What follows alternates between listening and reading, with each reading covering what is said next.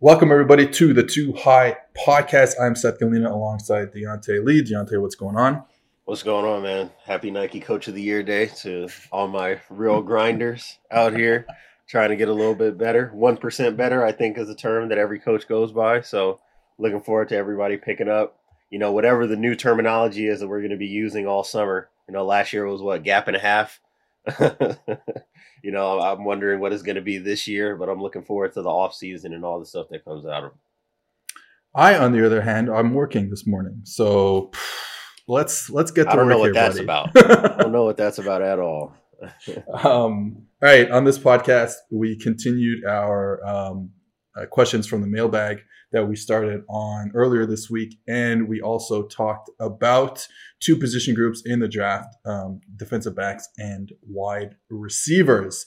So I'm excited for you guys to listen to it. And we'll hear you guys on the flip side. Okay, podcast note before we get started here. Me and Griffin have squashed the beef. We're friends again. We love each other. We speak French to each other, and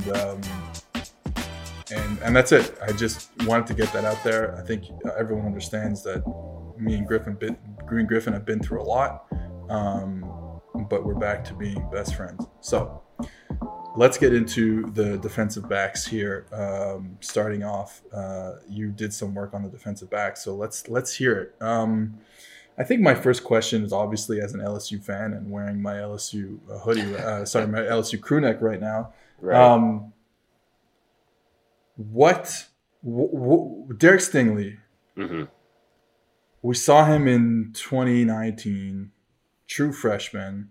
In fact, I don't remember. I remember if I said this story on the pod, but the what I understood from 2018, from the end of the 2018 LSU season, Right. in bowl preparations for the Fiesta Bowl, Derek Stingley came in. Basically, he still should have been in high school at that time. And he came in, and they said he probably should have started that game. LSU had some injuries on defense that game, but apparently he should have started that game. So from 2018, being still basically in high school, to true freshman year in college, being the best cornerback or defensive back in the game, we thought he was like basically a lock for top 5, maybe even number 1 overall.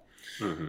Cut to 2 years later, and all of a sudden you're seeing people not even have him as a number 1 corner on the board, maybe not a top 10 pick. When you watch the tape of him, are you seeing the same thing, or are you just saying, hey, too many things happened at the LSU program, especially on the defense over the last 2 years, for me to like take too much from those 2 years, and we really have to focus on what he did as a true freshman?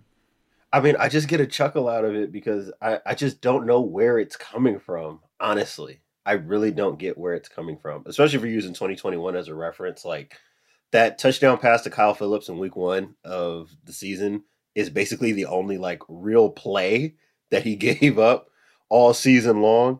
So to me, like, and I said this in my writing, but like, we have an overexposure issue with Derek Stingley because of what you said. Right, from the moment that he stepped on the field, Dave Aranda was like unequivocal about it. Like, this is the best dude that I've maybe ever had playing defensive back in front of me, and he performed like that as a freshman. I think honestly, what really hurt him more than anything was the 2020 season, not this one. Obviously, the being kind of in and out of the lineup, he was kind of half in, half out for a while. People weren't really sure about the status of his health and all of that, and then there's all of the fallout that's happening with who was it, Bo Pelini as the defensive coordinator, and it seemed like the guys on the defense weren't all that fond of him. And then obviously we find the falling out between he and Ed Orgeron. Then Ed Orgeron is out the door. So I do think that he has almost been a victim of A, his own success, and then B, all the things that kind of crumbled at LSU following the 2019 title. So I do think that that's a piece of it. I think, and one of the things that I kind of wanted to say, I didn't say in my writing, but I've definitely had conversations about it, is that none of this is to say anything negative about Ahmad Gardner, right? Like, anybody can watch Gardner in Cincinnati and see that is another elite cornerback prospect. My whole thing is like, I don't know why we'd move Derek Stingley out the way for anybody. That's kind of where I'm at. It's not to say that Gardner does not merit being in the conversation as potentially being the best DB in the class, but I view Derek Stingley in the exact same light that I did before. And if you're asking me to judge him against Gardner, which is obviously going to be the conversation all off season, I do think that there's something to be said for what Stingley can do when the ball is in the air, especially in jump ball scenarios. Like that's something that immediately translates to the NFL level. And I'm just really confident in what he can do, his ability, his ball skills, and then what we've seen of him on tape throughout the majority of his career, if not the entirety of it. Right. So you don't see fall off in the play. Now, obviously, like you said, in and out of the lineup for 2 years now, but you don't see any when he's in the lineup. You don't see any fall off from the 2019 season.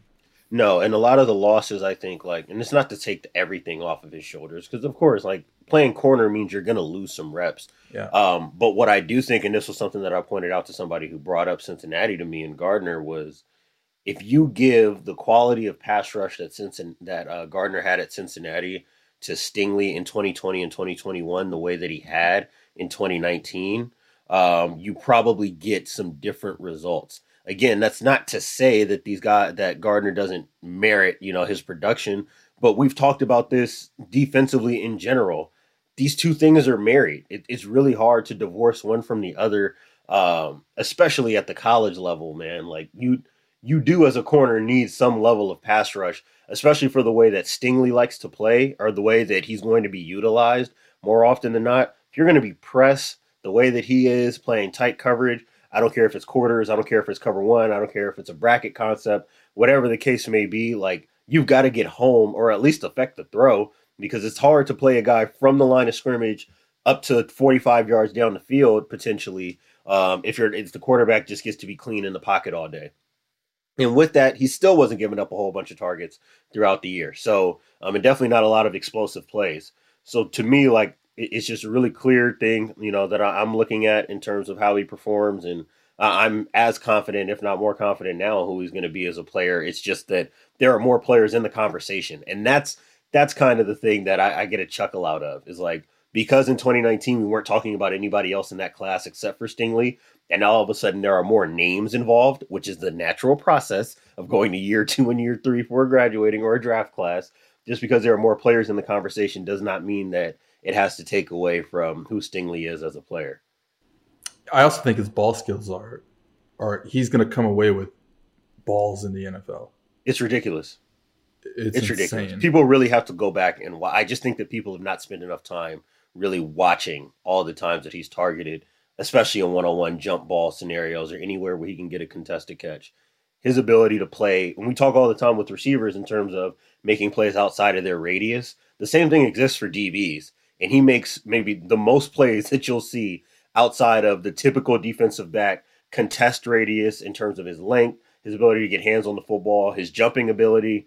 You see plays, and this is something that was told to me as a player. Like, one of the hardest things to do when you're a DB is running down the field, the ball is in the air, and you're able to jump and turn to the football, right? You kind of see like a 360 or like a pirouette to contest the ball. It's really hard to have the body control to do that. And we've seen him do that time and time and time again.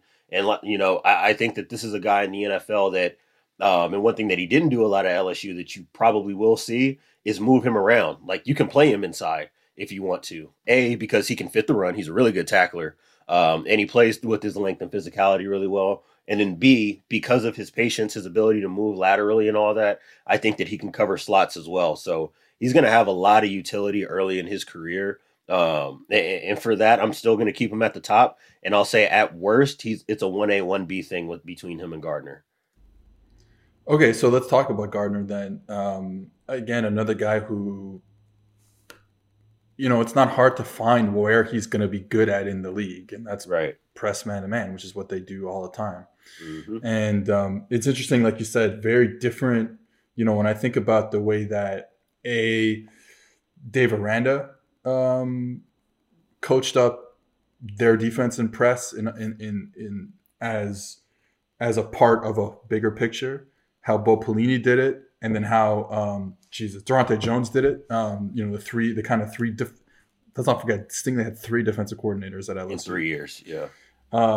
Compared to the way that Luke Fickell and then first Marcus Freeman and then Tressel's first name.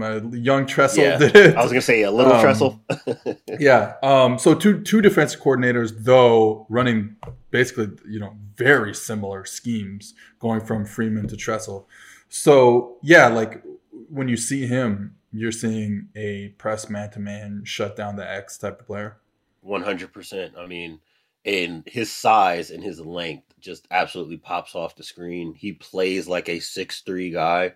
I'm interested to see where his weight is at. I know he's listed at like 200 on Cincinnati's site. I don't doubt the fact that he can get his body to that weight. It just does not appear that way based on his frame. So I'm interested about what that is. But one of the things that I really like, again, playing in press all that often means that you're going to lose at times at the release point in press. And he is an elite ability to recover, get back in phase, and, contest the football. And that's something that is really rare, especially at that height and size. You usually don't see the tall guys still have the fluidity in their hips and their feet to be able to recover when they lose at the line of scrimmage. And that's going to do a lot for him in the NFL, because I still think that there's some growth potential for him in terms of his press technique, because I do think that there are some times where he really just kind of wants to jump on guys. And you can jump press a lot at the college level. It's a hell of a lot harder to do in the pros, where guys have a wide array of releases and things like that, and the timing changes in terms of the passing concepts. But for me, looking at Gardner, I mean, that's another really clear projection, excuse me, the way that you were saying, like press man, drop him in to a cover 1 team, cover 3 team. You can play quarters with him. And, he's one of those guys like Tre'Davious White, to bring up another LSU guy that can play outside, and you can stick him outside, turn your back, and feel confident that he can handle whoever the number 1 receiver is that you're playing against. And it wasn't just playing the group of 5. His Power 5, in Power 5 games, he allowed less than 50 yards and had like 4 picks, or a combination of picks and pass breakups, had as many of those as he gave up first down. So, like, it doesn't matter who he's been lined up against. We saw it against Jameson Williams when they played Alabama in the playoffs. Like, this dude does it. Like, he's really one of those types of guys. I think that he can step in and be elite the same way that we saw Patrick Surtain, the second, step in and be a great top 10 level corner basically from day one.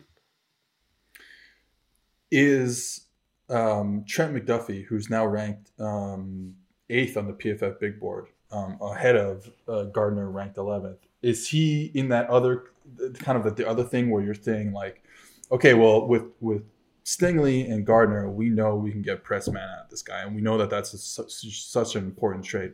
McDuffie, 5'11", 195, playing cover 3 outside.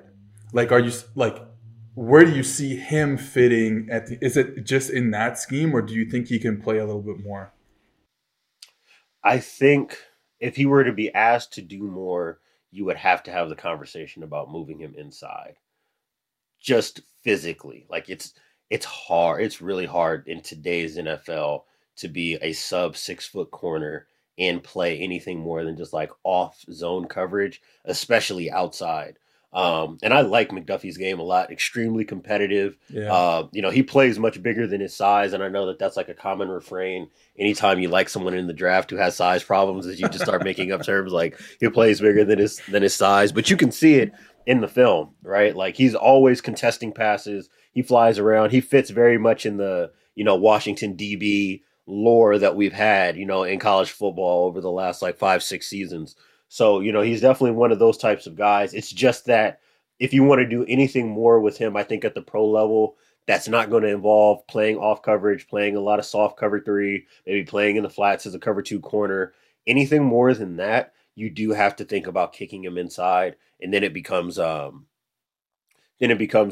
matter of like, if he's playing inside, is it going to be like, you can't be in the run fit, so now we're only playing bracket and cover 3 and cover 1 off of it type of deal. But that's fine, because he's so competitive. He can deal with slot receivers, I think, really, really well. His feet are great. It's just like, I don't know if he can live long term on the perimeter in this version of the NFL. One of the guys that I wanted to ask you about, because I just happened to watch his snaps against Jameson Williams when I was watching Jameson Williams, is Kaiir Elam. And he Uh did a really good job, especially in huh. press against. Yeah, yeah. Okay. Uh So yeah, your thoughts on him? I think he's someone who seems to be rising up the draft boards.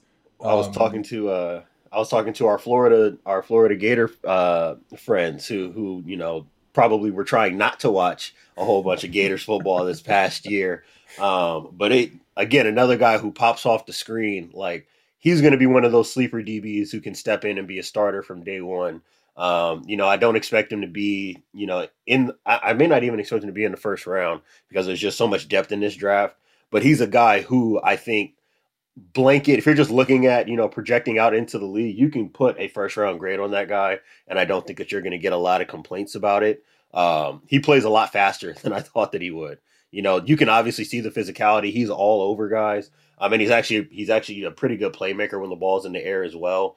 But his long speed, and I saw it in the Alabama game, trying to track Jamison Williams, everywhere he went. And you can see some of that long speed for him. He's a bigger dude. He's got great length. Yeah, like I said, I mean, I think he's a little bit more raw than Gardner, than Stingley, than McDuffie. Some of the guys that we have at the top of this corners class. But in terms of like the raw traits and then the mentality that you need to play that kind of coverage as an outside corner, he has all of that. And I'm expecting him to kind of blow up at the combine. I'd expect something sub 4.5, if not low 4.4s.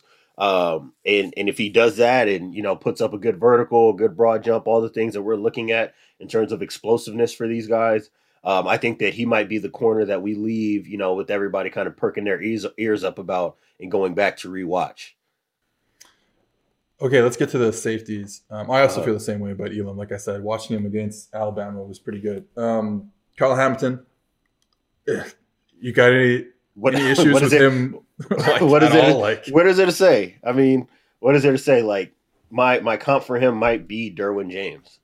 Like I think that that's kind of the way that I'm looking at him in the it just pros. for me, a guy like that can get that comp and do have all that position versatility, but be 6'4", 220 is crazy. Yes, bro, it's sick. It's nasty. Yeah, He is legitimately linebacker size with DB skill set. For as much as people throw that around for safeties, pardon me, he 100% fits that billing, and you can see it when he rolls down, right? And that was the thing that I really focused in on is like if he's over slots, if he's over tight ends, yeah. that guy is not open. He might as well not even be on the field, and he's a great playmaker as well. So like again, just checking all the boxes. He has great ball skills. He can add value in the run game. He can play in the middle of the field. He can play in quarters. He can play in the box. You can play man with him. You can play zone with him. Like he's a great tackler out in space. He's just like one of the most reliable guys that you can find in the draft. And I know that for guys that play like safety,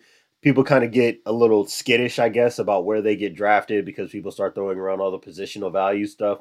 But to your point about versatility, the way that you can use a guy like him, like for all the ways I think that everybody wanted a guy like Eric Berry maybe to turn out in the league, you're not going to have those kind of questions about a guy like Kyle Hamilton. He's going to step in on the field and be that guy, which is why I'm kind of giving him that Derwin James-esque comp. You can use him however the hell you want, and you're going to get positive value out of that guy. So he's probably the DB I'm maybe most excited to see in the pros. Another DB that I know you like very much is Baylor's Jalen Petrie, Yes. who we've talked about privately, and you think is really another kind of versatile player, and especially a player that I think is like allows you to be personnel versatile because of the Mm-hmm. position he plays, whether it's like Sam nickel and like Right. being able to say, hey, he's a nickel, sure, he's safety nickel, whatever. Um, we can live in a world where we're seeing base personnel and we're leaving him on the field. Is that something you Right. see? 100%. I mean, like, again, for what you want out of that kind of nickel Sam position is a guy who fits the run like a linebacker, but can play out in space and coverage like a DB. And that's legitimately been his role since day one at Baylor. And he's done it with multiple defensive coordinators. And, I've heard him speak about it in press conferences before where he was saying, like, playing under Phil Snow when he was there with Matt Rule, he's like, I was more of a Sam backer then. So I'm closer to the box, playing inside of these wide receivers.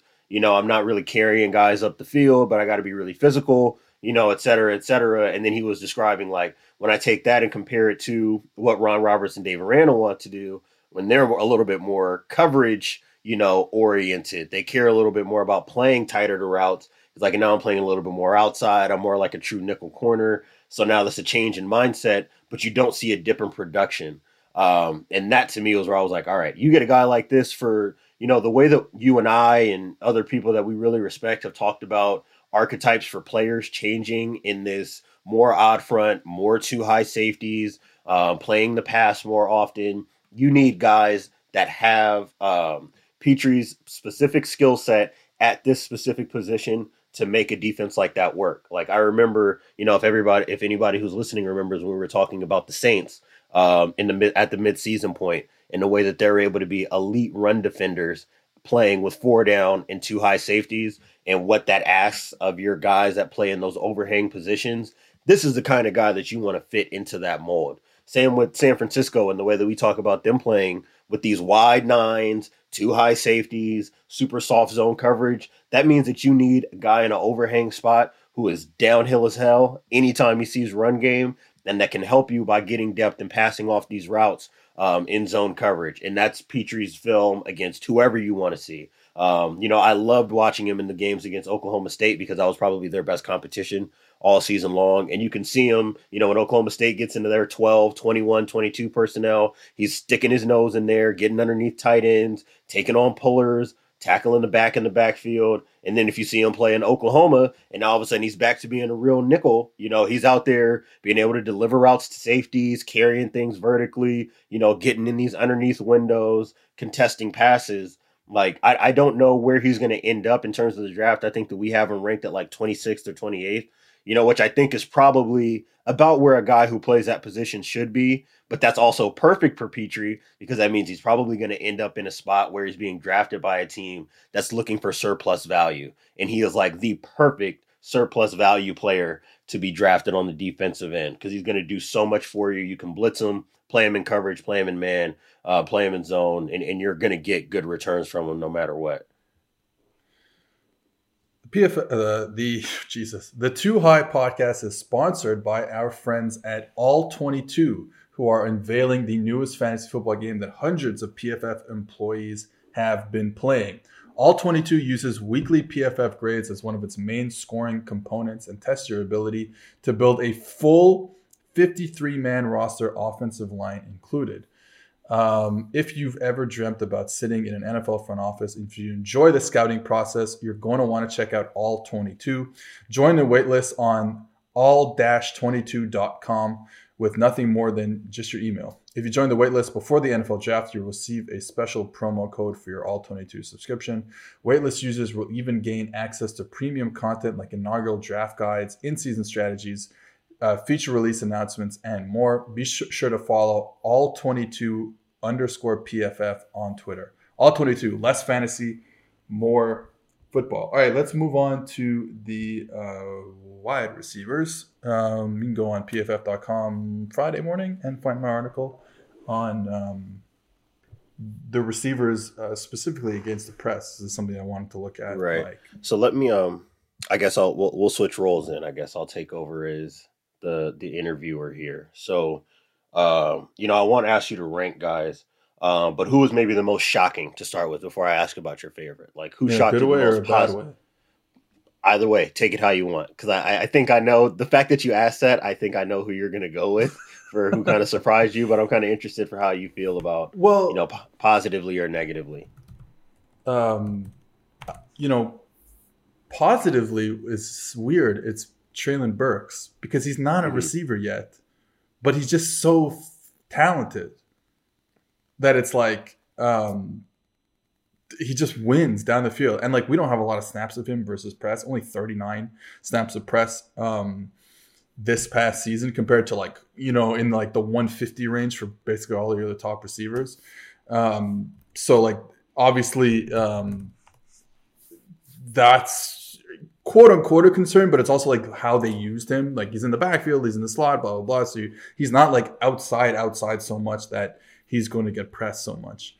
But he just wins, and he wins down the field because you don't realize how fast this guy. I mean, this guy is a big body player with speed. He is just burning guys on vertical straight lines. So it's like, yeah, does he have a lot of moves and nuance? Like probably not, or just he doesn't right now. But I was surprised, but he just wins, and that sometimes sometimes you just guys who win in college do win in the NFL sometimes, right? Whether or not they fit our archetype for like this technical thing or this nuanced thing, sometimes they just win, right? That's why, I mean, that was my biggest take. You know, I haven't spent as much time with receivers, and when I watched Burks, that was literally the first thought I had. I was like, this dude just doesn't lose reps. Yeah. He just wins them all. He wins them all. Killed Bama. Just ate Bama's DBs alive. The back shoulder, and then he just takes it and goes. Yeah. 75 yards or whatever it was. Like, okay. It's the speed, yeah. The long speed he has is probably the thing I was like, wait, hold on. They're not supposed to make big guys like this. That's why because you know me and you and we want to be like, and I do this with quarterbacks all the time, and that's why I'm wrong about quarterbacks all the time, because I want them to fit in a mold of, okay, well, this guy does the things, like as a coach, I'm like, this guy does the things that you can coach. Like, oh, he's learning and he's figuring it out, and it's all the things that you can coach up. Where it's like, okay, well, if a quarterback is just like has a big arm and that's it, I'm like, well, I don't, you know what I mean? Like, I can't wrap my head around that, because as a coach, I'm like, I don't teach that. I can't teach that. It's just like I've gotten guys like that. You know, when I've coached, it's like, you know, this kid was hitting. I still remember Hugo. Hugo was hitting the top. You know, we were practicing in the gym in February. And he's hitting, and he's getting mad because he literally can't not hit the top of the ceiling in the gym. And it's like, I can't, like, he came in like that. He was 17 or whatever. He came in like that. So it's like, that to me, like, when I'm evaluating guys, it's like, well, it's not interesting to me. It's not interesting to me, you know, for the NFL. And Burks is that same thing. But then it's like, okay, but I got to take a step back here and be like, okay, but the athletic ability is off the charts for a guy that big. It's like, you know, we'll be talking about Kyle Hamilton. The athletic ability is just too good. And then the opposite end is probably Garrett Wilson, who I think it's weird because like he's like the consensus number one. If you look at all the people who put like big boards together and mock drafts together, he is like consensus, you know, number 10 prospect, give or take. But a lot of guys that we talk to personally don't like him as much. I'm kind of in between, because I think that the stuff against press, when he gets a hand on him, it knocks him a bit. Like the balance or the strength, whatever it may be, is not quite there yet. But if you don't get a hand on him, forget about it. Like the explosiveness is obviously off the charts, and I do love a guy who's an acrobat in the air, basically. That's really what he is, Cirque du Soleil type receiver. My thing with him that I want to push back against is, and again, it's not. I'm not even pushing back against like the consensus narrative. I'm pushing back against some of our friends who I trust. They're you know what I mean? Like it's not. Yeah. But I trust him so much, but I do want to push back against it a little bit. But it's just like, I think there's a lot of when you compare him to Chris Olave, which is his partner, right, on the other side of the field at Ohio State. You look at the difference in their break points, and I think that what happens with Wilson is that he does this very long break step, and it really makes his hips and his center of gravity go way down. And he's almost like crouching, like in a full squat when he gets in and out of his break. And it's like, do you love that? No, I do think it's being taught by like receiver coaches and stuff. So I'm not like that mad at him. Do you want it? Do you need it? Like, not exactly. Like you look at Chris Olave and it's like, okay, well, here's a guy who's just in and out of his breaks. His hips don't go down too low. You know, not a lot of steps. I think the thing with Wilson is like, he doesn't take extra steps per se. He just gets really low. But the thing is, he's so explosive out of it that I don't care. That's where I am. It's like, do I care that much? Because he's so explosive out of it. And it reminds me last year talking about all the quarterback throwing motions and how we talked about Trevor Lawrence. Trevor Lawrence dips the ball before he throws it, and you're like, yeah, do you want a guy who dips the ball before he, as he's really, the first part of his kind of like, release of the football? Like, nah, you don't love it. But Trevor Lawrence is so fucking fast and quick. It's like, okay, whatever, who cares? I don't care. And he gets everything else right. So that's what I feel about Wilson, where it's like, yeah, do I want a guy who's like his ass is touching the grass like when he's running a hitch route? Like, no. But to me, it doesn't really matter that much because of how explosive he is. Yeah, I mean, it's funny watching Wilson, and I've seen a good amount of Ohio State film. Obviously, watching Chris Olave and trying to and being a supporter of, another San Diego kid, basically. But in watching Wilson, I see the same things that you do. It's not pretty against the press. Doesn't mean that it's always ugly. But right. You can definitely see the way that his rhythm can be affected as a receiver when there's tight coverage and physical coverage. And the same thing with you, like aesthetically, and to your point of having to kind of park our own preferences. I don't love the way that he gets in and out of routes at the top, at his break points. But, he does accelerate extremely well. Like, I expect his 3-cone and his pro shuttle to be absolutely ridiculous because that kind of fits his play style in terms of being low to the ground and then being able to explode out. So I am looking at that as well. And then, like you said, I mean, the bulk, the body control, the ability to go play the ball in the air. Those are the things that are his best traits. The things that I've pushed back against has been like what we already said, the refinement in route running, and then like some of the yards after catch stuff, because I just think that just happens to be a function of Ohio State's offense. Like Garrett Wilson is just a guy that they like to use on drags because Chris Olave is better on the crossing routes, and Jackson Smith-Njigba was really good at playing in those intermediate areas as well. At everything. Yes, so you're using Garrett. You're using Garrett in some ways that I think just really fit his skill set, and he's able to catch the ball, and he does have some legitimate top end speed. I just think that when people start talking about like yards after catchability, I think that we are using that as a replacement for just saying that a guy is fast with the football, which is what Garrett Wilson is. I don't know if he's like the shiftiest guy in the world. Not that it's like, a negative trait of his, but I just don't know if it's being billed properly for who he is as a player.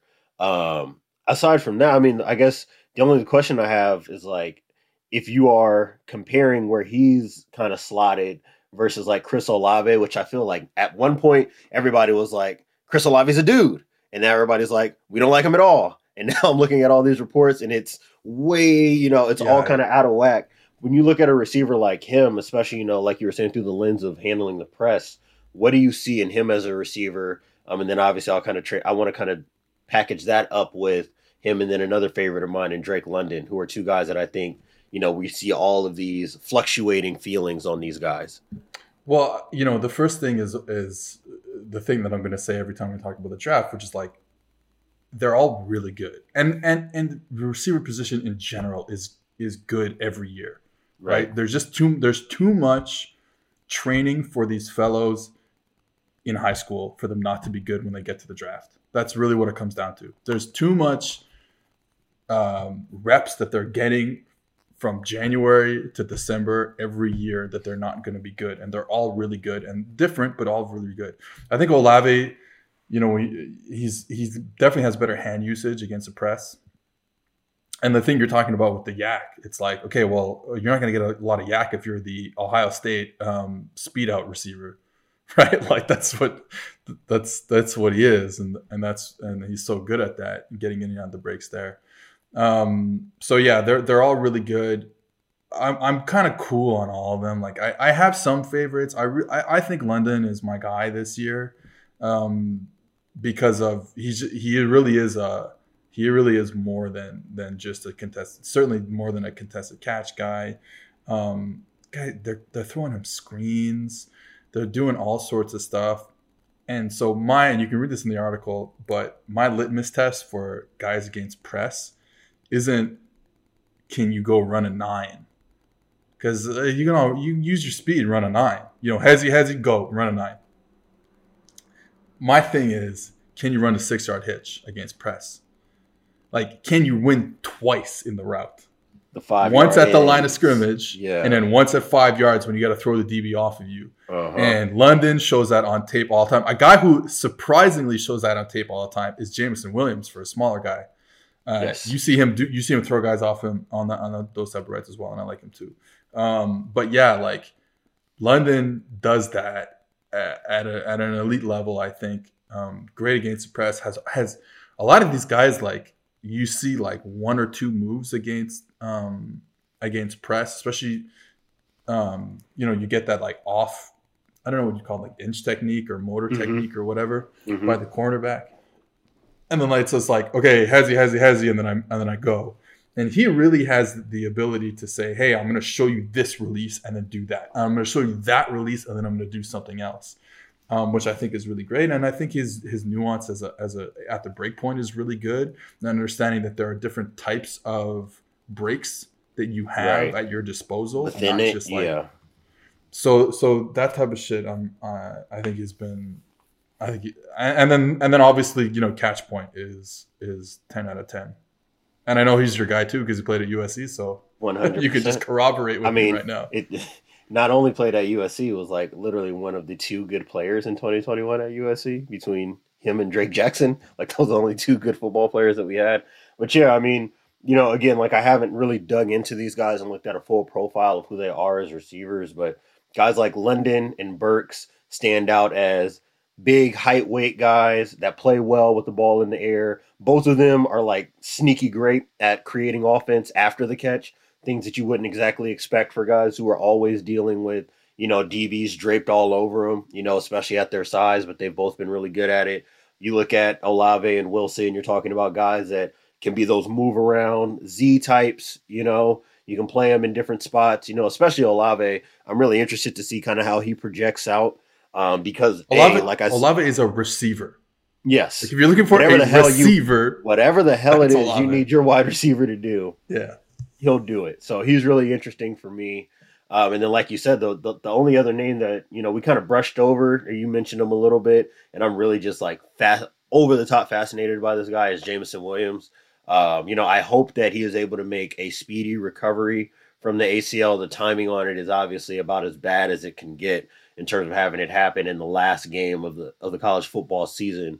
But he's not just a speed guy. This is the same conversation we had about Jalen Waddle, right? Like people, I think, walk into it expecting to just see a speed player, a speed receiver. It's like, oh, wait, no. This dude does real receiver shit. He creates after the catch. He's really good against the press. He can play inside and out. Like, his tempo on routes, he's not just trying to burn guys. He knows how to pace himself in order to work his way open. And I think that, based on some of his measurables, or I guess we'll see with some of his measurables, if they come out the right way, that can really shoot him up. If his weight is where I think we'd probably want to see it for a guy who's in that kind of 6'1", 6'2" type of height range. He's fast. He's fast. Like let's not real world fast. Yeah. Like he's just all class. He's just cleaning people. Yeah. Down the field. 100%. All right, before we get to the mailbag portion of the episode, the Too High Podcast is, of course, presented by PFF. Right now on PFF.com, you can get any PFF subscription for 25% off if you use the promo code Too High, TWOHIGH. What can you get with a PFF subscription? All of PFF's locked article content, NFL Draft Guide, completely unlocked mock draft simulator, which we've just added some cool trade aspects to it, 2022 free agency rankings, data and grades from the entire 2021 season, and much more. Support the pod and use promo code Too High for 25% off any subscription. Also, the Too High Podcast is sponsored by Western and Southern Financial Group. While you focus on your roster moves, Western and Southern helps advance your money moves. Buying your first home, planning to start a family, wondering how to make your money grow, Western and Southern's playbook of life insurance, investment, and retirement solutions helps you rest assured on game day.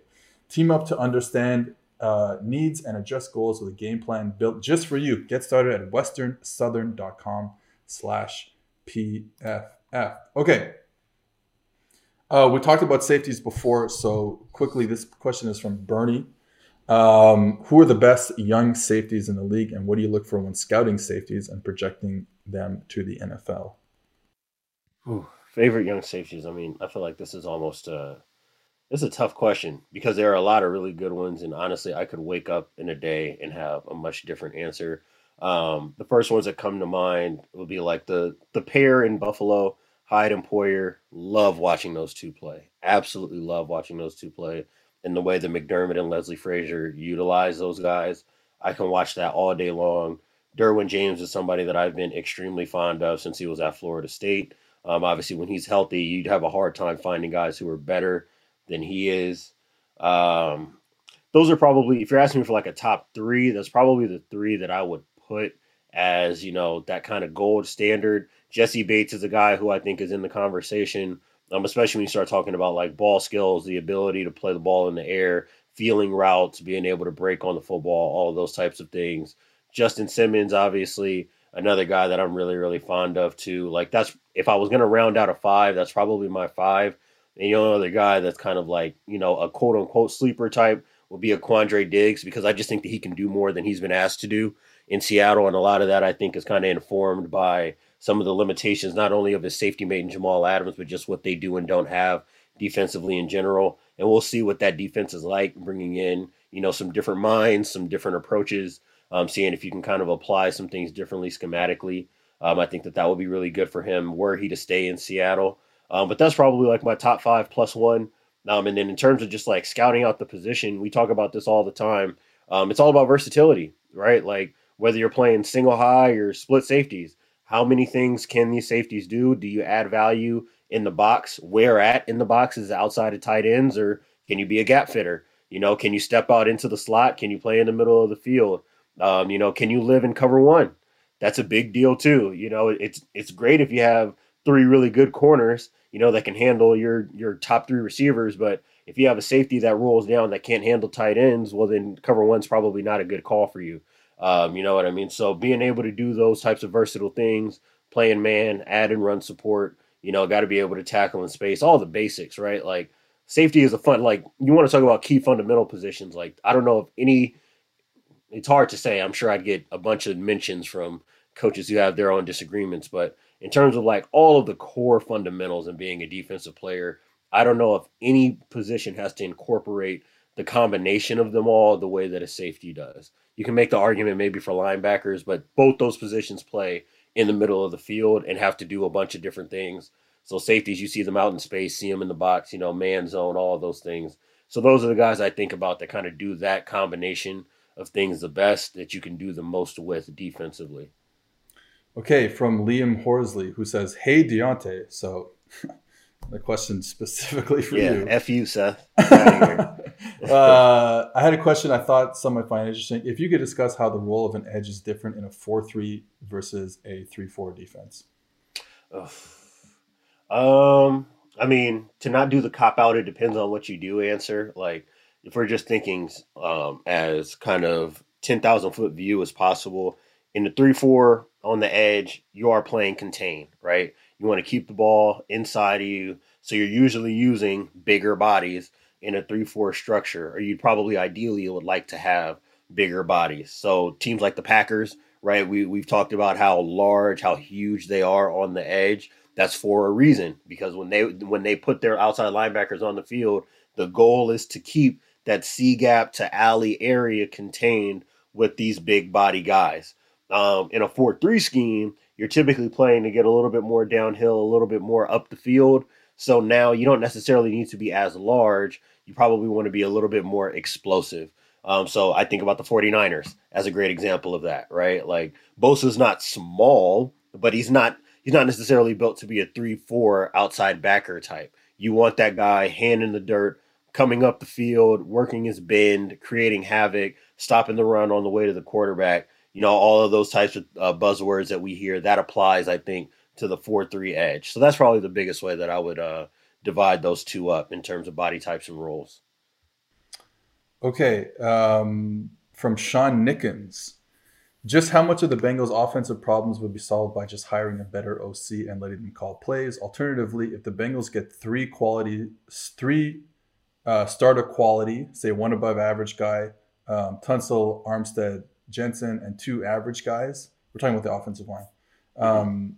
two average guys, say any free agent that started for an actual quality offensive line, how much do you think would mitigate the regression they'll suffer?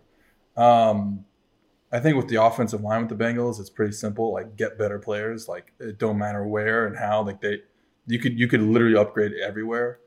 Jonah Williams still pretty young, still upgrade there. Right. Do we know about Jackson Carman? I don't care. We can still upgrade there. Quentin Spain was okay for parts of the season, still upgrade there. You know what I mean? Like, it's just like, right. Reef probably not coming back, I guess. I'm not really sure what's going on there. So upgrade there. You know what I mean? Like, Prince, Hopkins, right.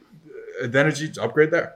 So, and I think you want those great players, but I think that you're pointing out something important. You want great players, obviously, but you got to think in offensive lines in terms of units, right? The cohesiveness of the unit. It's more about not having obvious weaknesses than it is about having overwhelming strengths, even though you would like to have that too. But for a team like the Bengals, who, while they have a decent amount of cap space, it's not like they're just rolling in it, because they have guys that they've got to figure out who they're going to pay and who they're going to let walk.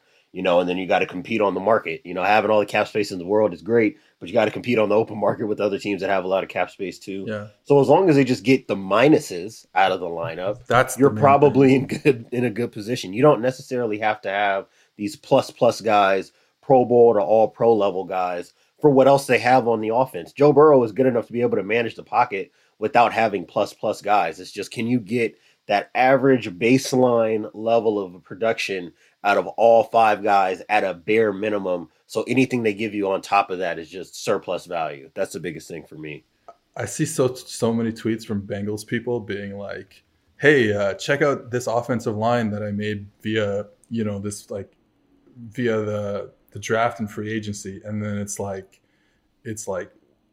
the best, like 7 All-Pros. Teron Armstead and Trent Williams and it's like, okay, let's Lane Johnson. Let's chill for a second. Yeah, exactly. It's like not even guys. It's like, yeah.